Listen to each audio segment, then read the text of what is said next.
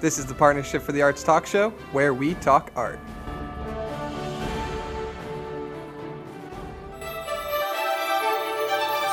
Welcome to Where We Talk Art. This is your host, Victor Gartner, and today we have a guest who's an artist, and he does a wide variety of different types of art, including sculpture, drawing, painting. He has authored a graphic novel. We are going to talk to him in just a moment. We'll be right back. Don't go anywhere.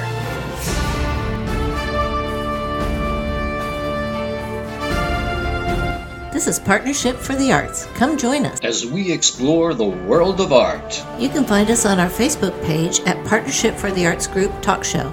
Or you can find us on our new website at pftatalkshow.org. PFTA Talk Show is recorded at the Visual Arts Center in Punta Gorda, Florida.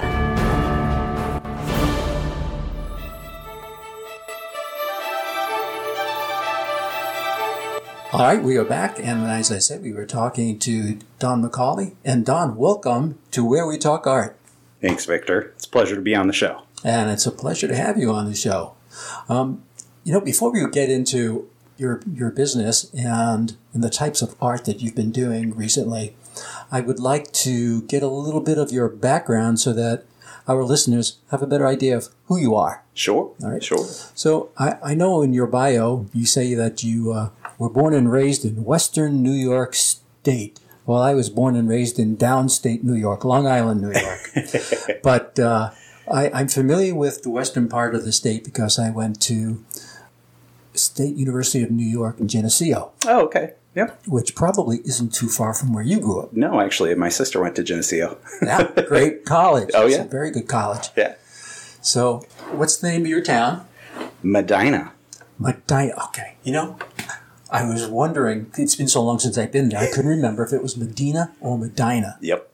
Medina. And I can remember that we would look at the weather report in the morning and they'd be talking about snow. And wouldn't you know it, Medina got hit with some serious snow and it never got to Geneseo. That's typical. We always got the nor'easters. Yep. And, I was born in a blizzard, actually. Oh, you were? Yes. Yeah. That's interesting. No, came home, I think my mom said it was 8 to 10 feet of snow. Oh, 8 to 10 feet? Yeah. Not inches? No, feet. That's some serious snow. How do you even get home with that kind of a storm? I don't even remember. You don't remember? It was your first day of being alive.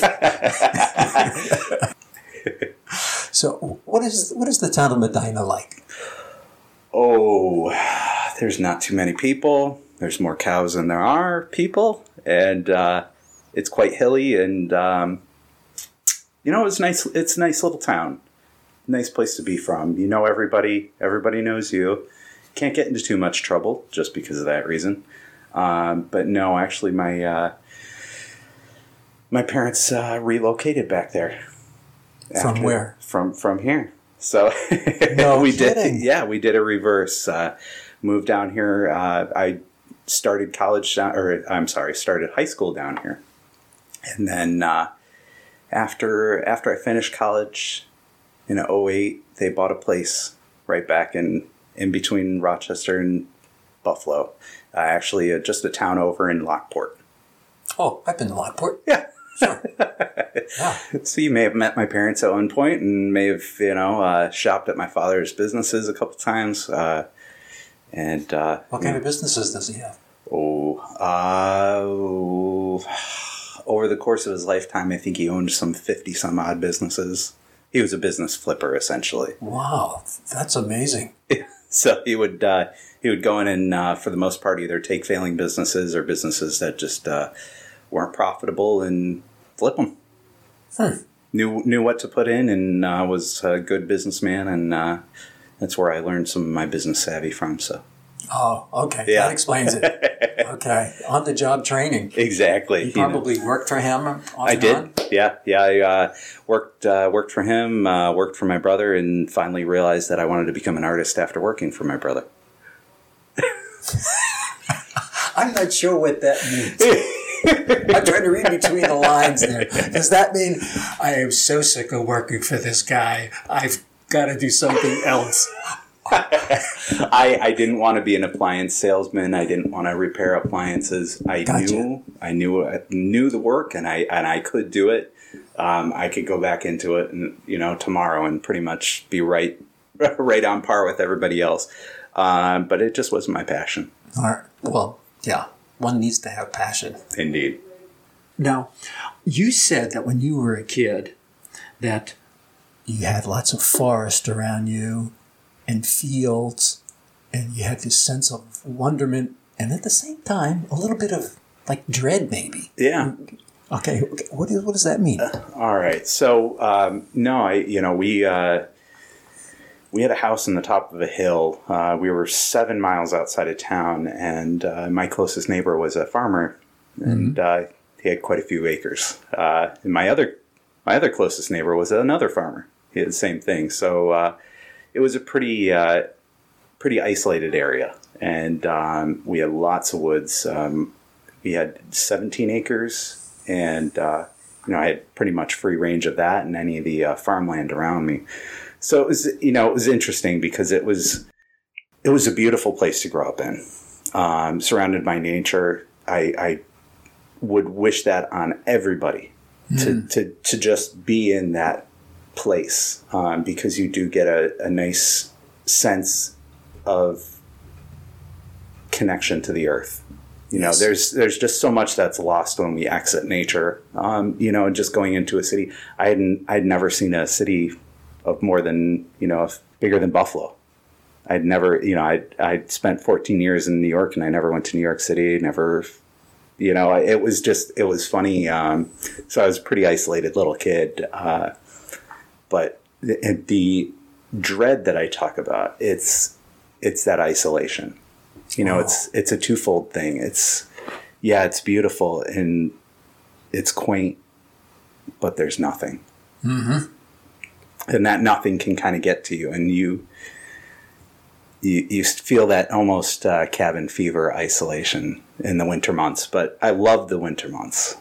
Oh, you did? I do. Yes. No. And you still do? I still do. It's there's something about that sound.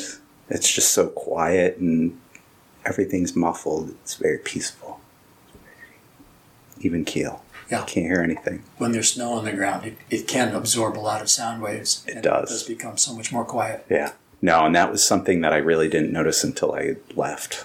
And I wish I'd been able to enjoy it for a little bit longer. Yeah, I can understand that.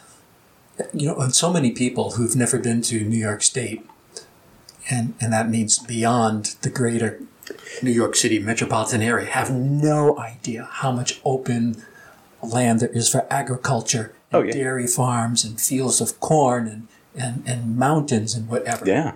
Yeah, indeed. There was it's surrounding the entire Western New York, and that is it's a beautiful place. One of my favorite places is Letchworth State Park. Oh, gorgeous! Which has this beautiful canyon that goes through it. And some people refer to it as the Grand Canyon of the East. Mm-hmm. I wouldn't say that it's anywhere like the Grand Canyon, but it is a beautiful canyon. Yes. In your biography, you say that you try to create an experience rather than just something to look at.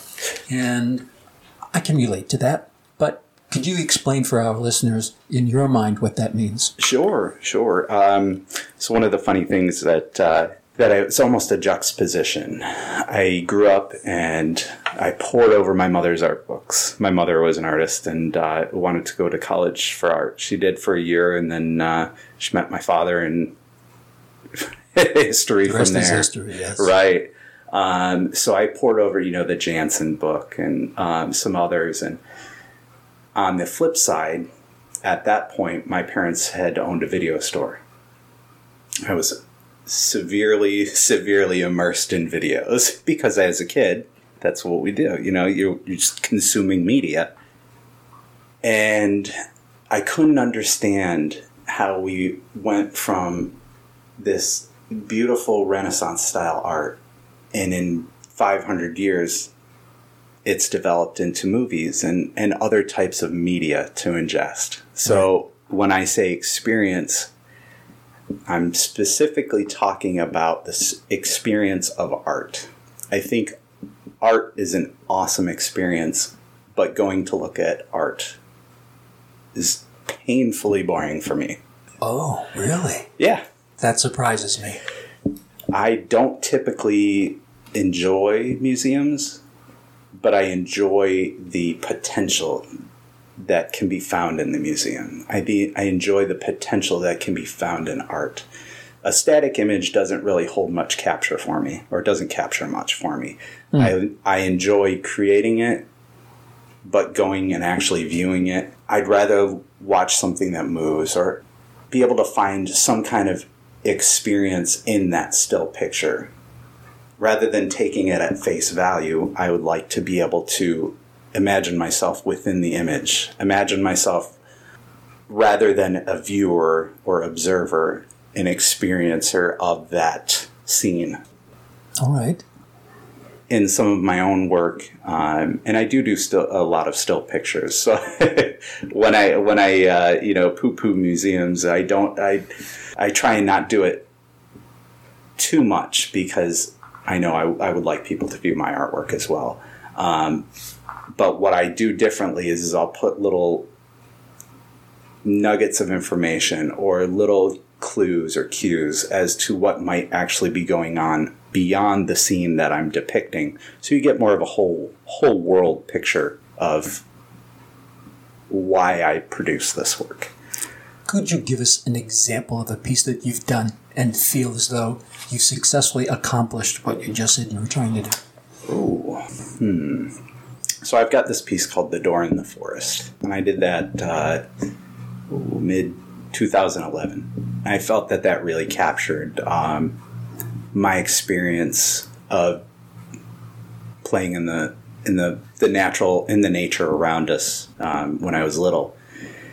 So, I would put in a little insect, or in this particular one, it was just the way the wood interlaced in the door pattern just reminded me of steps going down into this deep, dark place. So, and that's the sense of dread that I get from that isolation in nature. Right.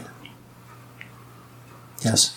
Just recently, I've been thinking about the type of art that I do, and some of it really captivates people's attention because of the really high detail that's in it. Mm-hmm. So, like, for instance, one of my pieces is the Millennium Falcon, and it's filled with detail.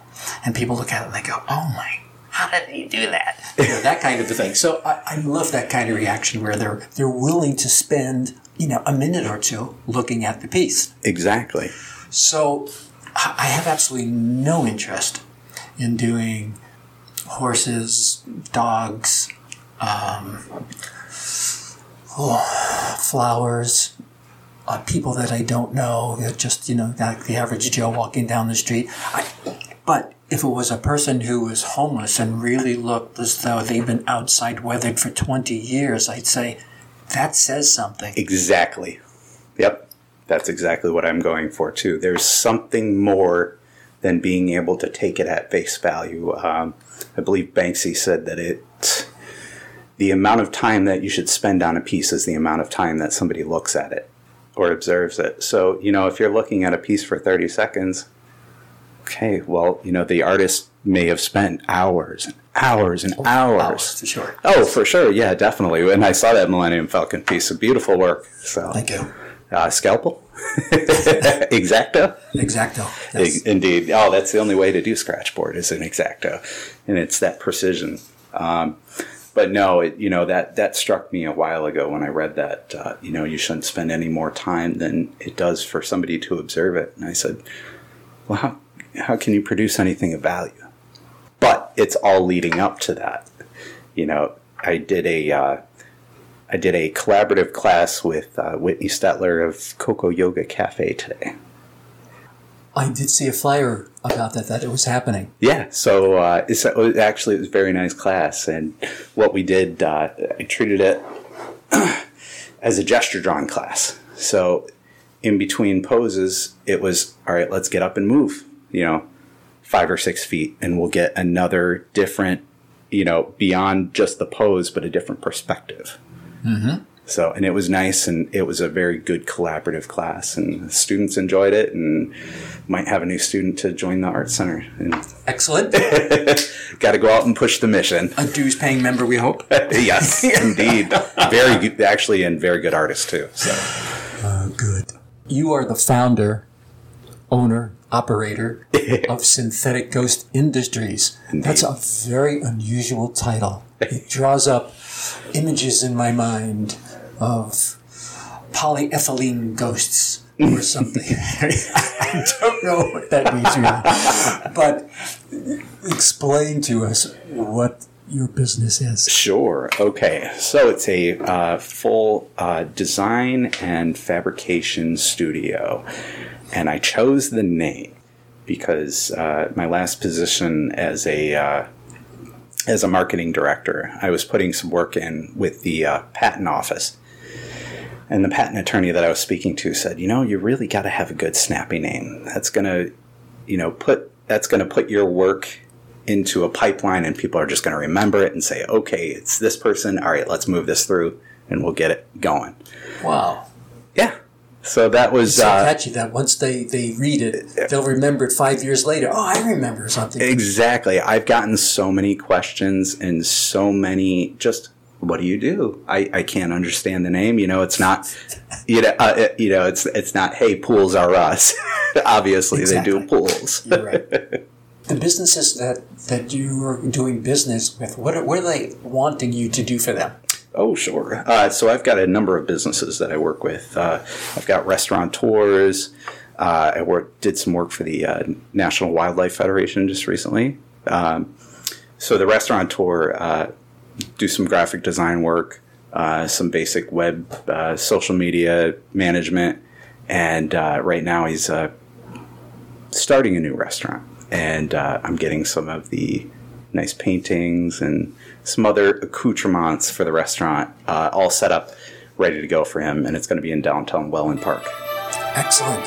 Ooh, that's a good thing that we could talk about right after this break.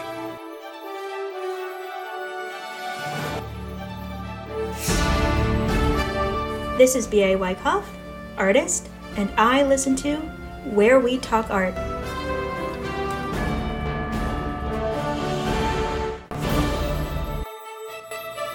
We are back, and before we took the break, we were talking with artist Don McCauley, and he was telling us about some work that he's been commissioned to do over at a new development, a really fast-growing development in northern end of Northport, Florida, called Welland Park. And so you said you were doing some work for restaurants. Which restaurants have commissioned you? If you're allowed to say that. Yeah. So I work with the Off the Wagon Restaurant Group, which owns currently Off the Wagon, Irma's Tacos. It was Barrel and Bean at one point. But no, the new place that he's setting up, Villani and Company. It's going to be a nice high-end steak eatery. Nice steakhouse. So Chicago-style steakhouse. Okay, I did see something about that coming to Welland Park. Chicago-style steakhouse, yes. Yeah. All right. It's going to be a big place. It's beautiful work. He's got. I'm in with him right now, looking over some of the building material, and he's got some gorgeous tile going in, and then we're going to put up some wonderful artwork inside. Anything out of the usual 2D stuff? Sure. Actually, this one he commissioned was abstract. So I don't typically do abstract. Most of my artwork is representational. So this is a nice change of pace. I get to kind of go out and have a little bit more fun and a little bit more freedom with some bigger art pieces. We've got 3 3x3 foot paintings and 3 8 foot by 8 foot paintings going in there. 8 foot by 8 foot. Yes. Yeah. That'll be my largest work yet. Wow, that is large. Yes. Okay, that's museum work. Exactly. Yeah. No, definitely. Definitely rivals some of the pieces at Ringling in size. Any 3D work? No 3D work for him. Recently, I did some building renders before the building was put up. That was done in Cinema 4D and Octane Render. Yeah, you have a good handle on technology as it relates to 3D art. How did you ever get started in that? I am part of the 80s babies, and yes, we grew up with technology. I remember the internet being introduced in '93 publicly through AOL. Mm-hmm. I spent many hours. You've got mail. Indeed. I spent many hours listening to that sound. And it really, I kind of just grew up with technology as part of my family's run of businesses. My mom was the bookkeeper. Mm-hmm. I always hung out with her a lot, so I got to play on the computer when she was done. I remember, those very first few video games that were done on the computer, Doom, Wolfenstein, some very early games that maybe I probably shouldn't have been playing at the time, but... Yeah, because I'm significantly older than you, Don, I want you to know that early games were Pong and Tank. And I remember those as well. No, I was mostly with the Nintendo. So I was grew up, as an '80s baby. We were introduced to Nintendo first, and part of my parents' businesses, we had console and game rentals and movie rentals, and that was what I would consumed as a child. So you had access to all those games. I had access to any video game that I wanted to watch or play. So, weren't you popular? I was. No, that was a lot of my formative years were spent with that type of media, and it's interesting to see how that's kind of influenced me. I try every once in a while and step outside myself and view myself from that distant observer and say, what am I doing? Am I going in the right direction? Do I want to produce this type of work, or do I want to do that? So with a lot of the formative year media consumption, I really looked at what I wanted to do almost through the eyes of a filmmaker or through a video game producer, because that was just so much of my life. I wanted to be that the boy in the never-ending story, or sure. Link in A Legend of Zelda. It was just being able to go out and have an adventure. Mm-hmm. That was really what kind of compelled me as a child. So I really put a lot of that type of imagery and themes and just that fantasy aspect into my work. Did you ever think that you were going to go from the canvas or the computer screen to do art into programming and creating games? So that's, yes, actually that's what I'm working on now. Oh. So not only did I do some of that earlier work and put in all those hours into video games, but I really kind of began to understand what a computer was for and how I could use it as a tool. And that was, I think, one of my biggest boons as an 80s baby, was that synergy with technology. I use it every day in my life. Every single day. I get up and I get on the computer. But it's not in the same way that most other people would. I don't think this is going to make my day easier. I'm not going to go in and just type out everything in my Excel spreadsheet or in my document. I really want to utilize the computer as a tool to create art. Right. And I really want to utilize those items that I have through that to be able to bolster the traditional techniques that I've learned through Ringling and kind of just force it into a new new avenue almost. Rather than NFTs and typical video games or movies, it's what else can we do with this? What can we do that hasn't been done? So it's taking those traditional and marrying the technological with it and saying, what else? Where is this innovation coming from? And really getting to the core of it. All right. So, now, do you think you've succeeded in something recently that you've created that reflects this philosophy? Every day I feel like it's a step towards the right direction. Mm-hmm. You know, I don't necessarily have a clear path and I don't necessarily have a clear destination, but it's in each little step, I know I'm getting closer to my penultimate goal. Excellent. So very good. I understand that you are producing sculptures not by forming clay, but you're using 3D technology to produce something that in your mind you have created. Mm-hmm. So how does it go from your mind to something that you take out of a 3D printer? So that's been part of the journey. You know, as a classically trained artist, we did work with Photoshop. We did work with Corel Painter, but I didn't get into the hard 3D aspects.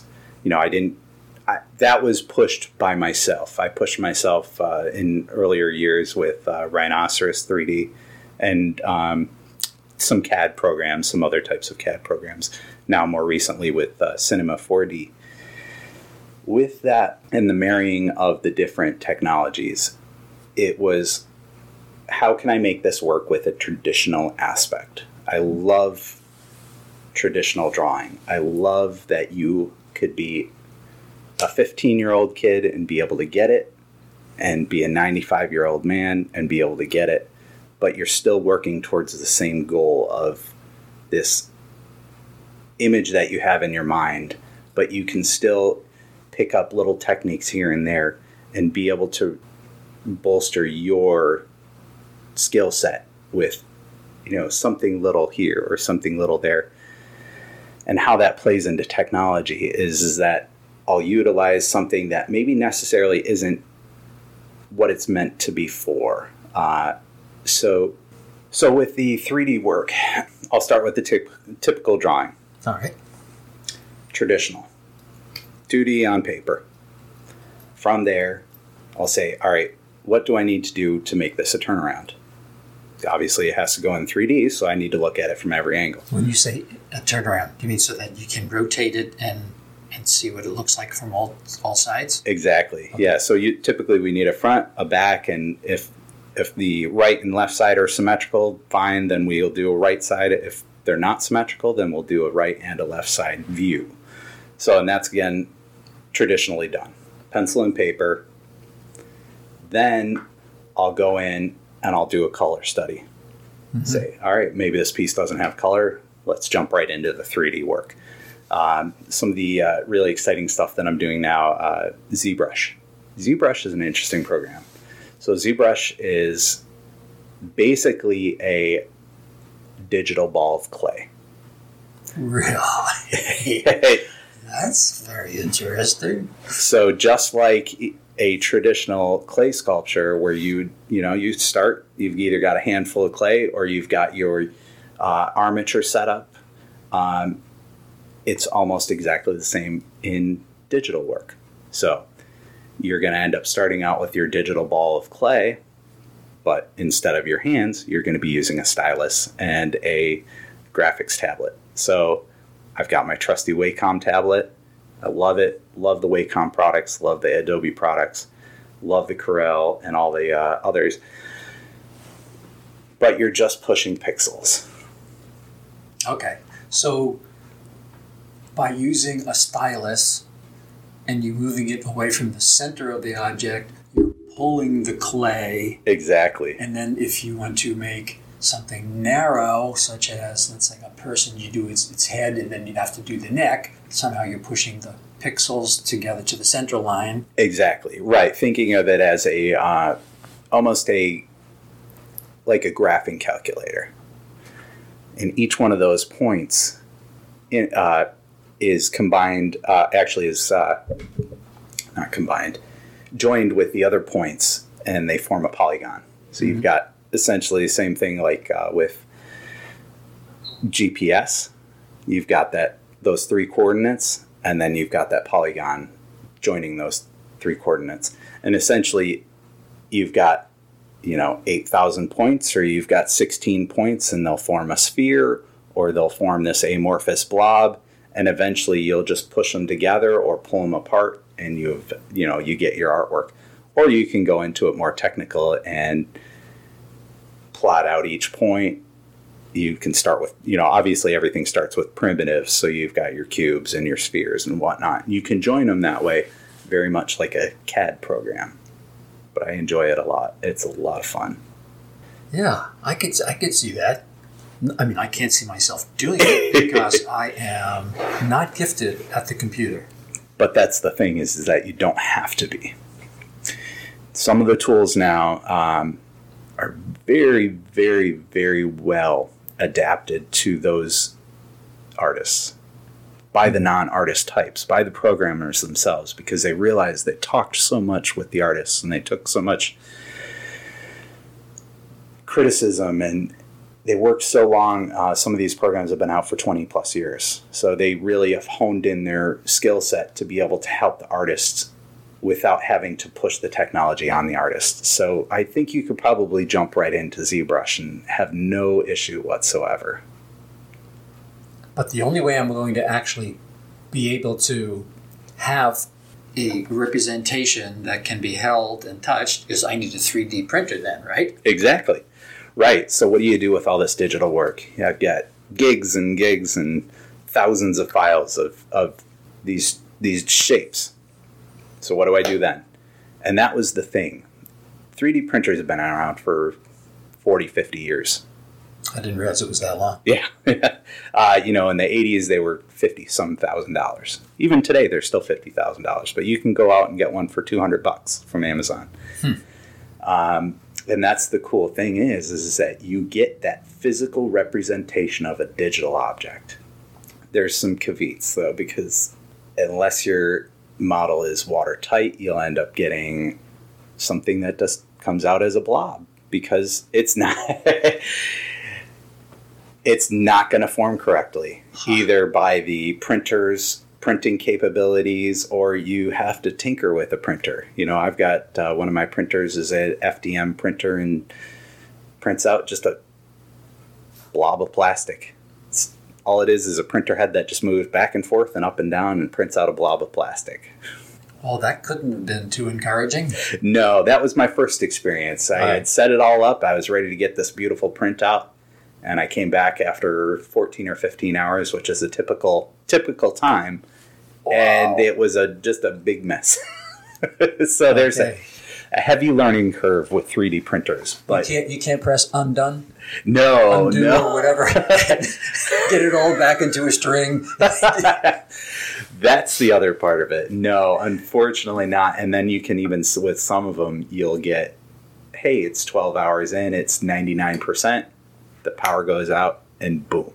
You've lost it all. So you end up with a half a head or missing a finger or whatnot.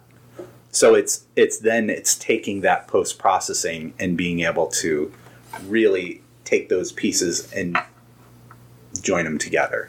That's the fun part. It sounds to me like it still takes a lot of skill and talent to do this. It doesn't sound simple to me. No, but I'll take your word for it that even a person that is not well versed in computers and was born in a generation a little bit too early for that, perhaps, can learn this. Perhaps. Indeed.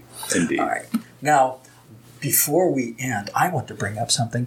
I didn't realize until just yesterday that you have authored a graphic novel. And there might be others besides that. I don't know. But this one was called Constellations. Yes.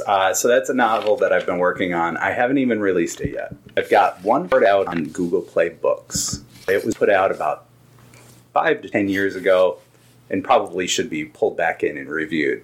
Oh, really? Yeah. No, I've got a couple things going. So that one's been a project that's been in the works for around 11 years now. No. Okay. That's a long time. But it's 1,200 pages. Right now stands, if I were to release it today, it would be the longest graphic novel ever by about 500 pages. Wow. Yeah, because my idea of a graphic novel is 30, 40 pages. Indeed, yeah. And that's just one scene in mine. You might have a 30 or 40 page scene. But you might... I'm speechless. That was the other part of the media. That was part of the media consumption, is not only the movies and the video games, but it was graphic novels. Yes. The 90s were another golden age, just like the 50s and 60s for graphic novels. Right. And I say it as golden age because the cartoons and all that that were just filling those minds, those young minds, and it was just beautiful work. You had Romita Jr., Mark Silvestri, Todd McFarlane, Spawn. These are some amazing, amazing works that were put out in the 90s. And I said, hey, those guys can do it. I can do it too. All right. We have here at the Where We Talk Art program a previous host who founded this show by the name of Dave Bice. Okay. And he was working on his graphic novel off and on, probably way more off than on for quite a while because, he was working full time and he's married and whatever. So it kind of took a backseat. But then a few years ago, he just went great guns. Yeah. And he finally got it published. Wow. Yeah. So I am very happy for him, and he's looking at his next project. He's really working hard at it.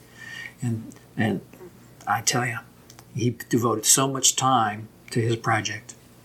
I'm very impressed by how tenacious he was and how proud I am of him that he completed this long-term project instead of saying, oh, maybe I should just give it up. No, he never did. No, and that's awesome because you've got that in you, and why hold it in you? Why not let it out and let it be known to everybody? There are so many things that served as inspiration for me that I wish I could go back to some of those artists, some of those early artists that I looked at their work and just say thank you.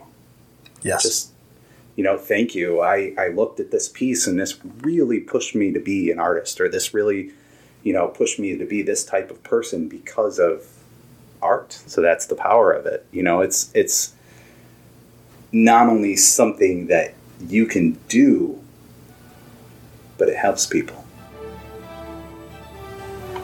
That's the power of art, is that inspiration and that innovation and just giving somebody a lifeline sometimes. I agree 100%. And that's a very good thought for us to end on, I think, Don. Indeed. Don, I thank you so much for taking time out of your busy day to come here to Visual Arts Center in Punta Gorda, where we do the recording of Where We Talk Art. It's been a pleasure to talk to you. It's always nice to talk to nice people. Very much pleasure to speak with you as well, Victor. Listeners, thank you so much also to you folks, because I know you are equally busy out there in your lives, and yet somehow you manage to find time to listen to Where We Talk Art, and I appreciate it very much. Until we meet again, folks, be well.